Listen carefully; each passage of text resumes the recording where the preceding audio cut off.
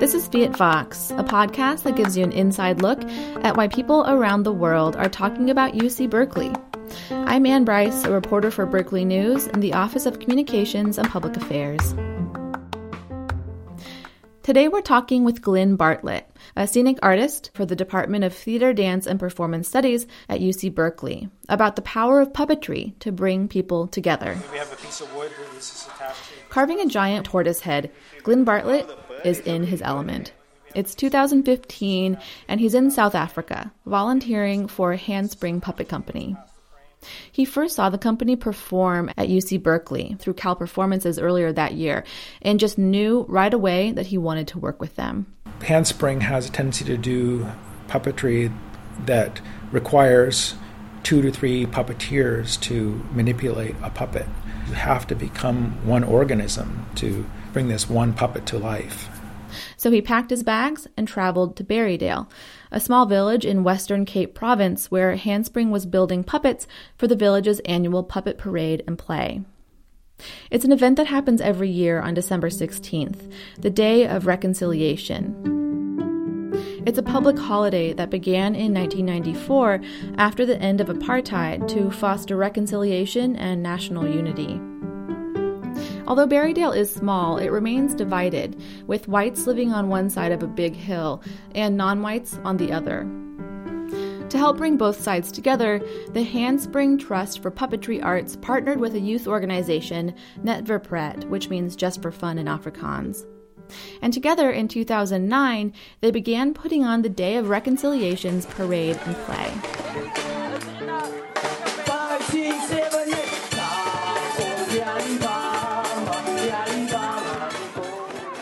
There's something really magical about puppets that bring people together. And it just transcends all of those things that get in our way as human beings. And it just brings a whole other element that allows us to relate to one another in a way that's very true and real.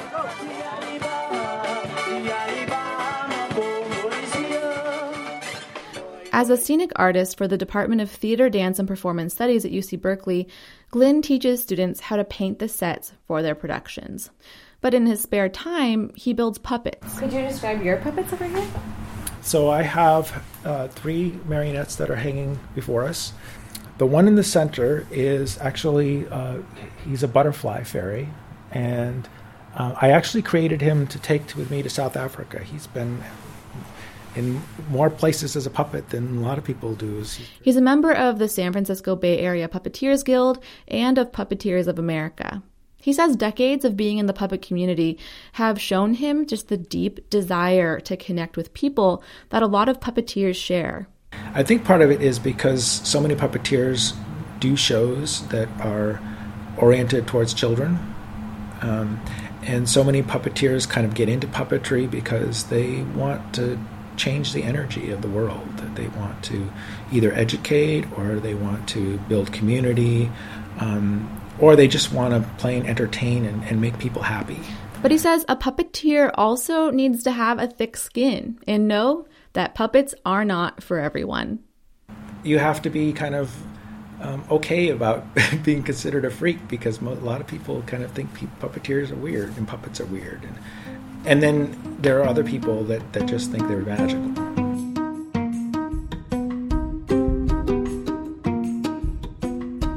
Although there isn't a formal puppeteering class at Berkeley, Glynn finds ways to work in puppets when he can.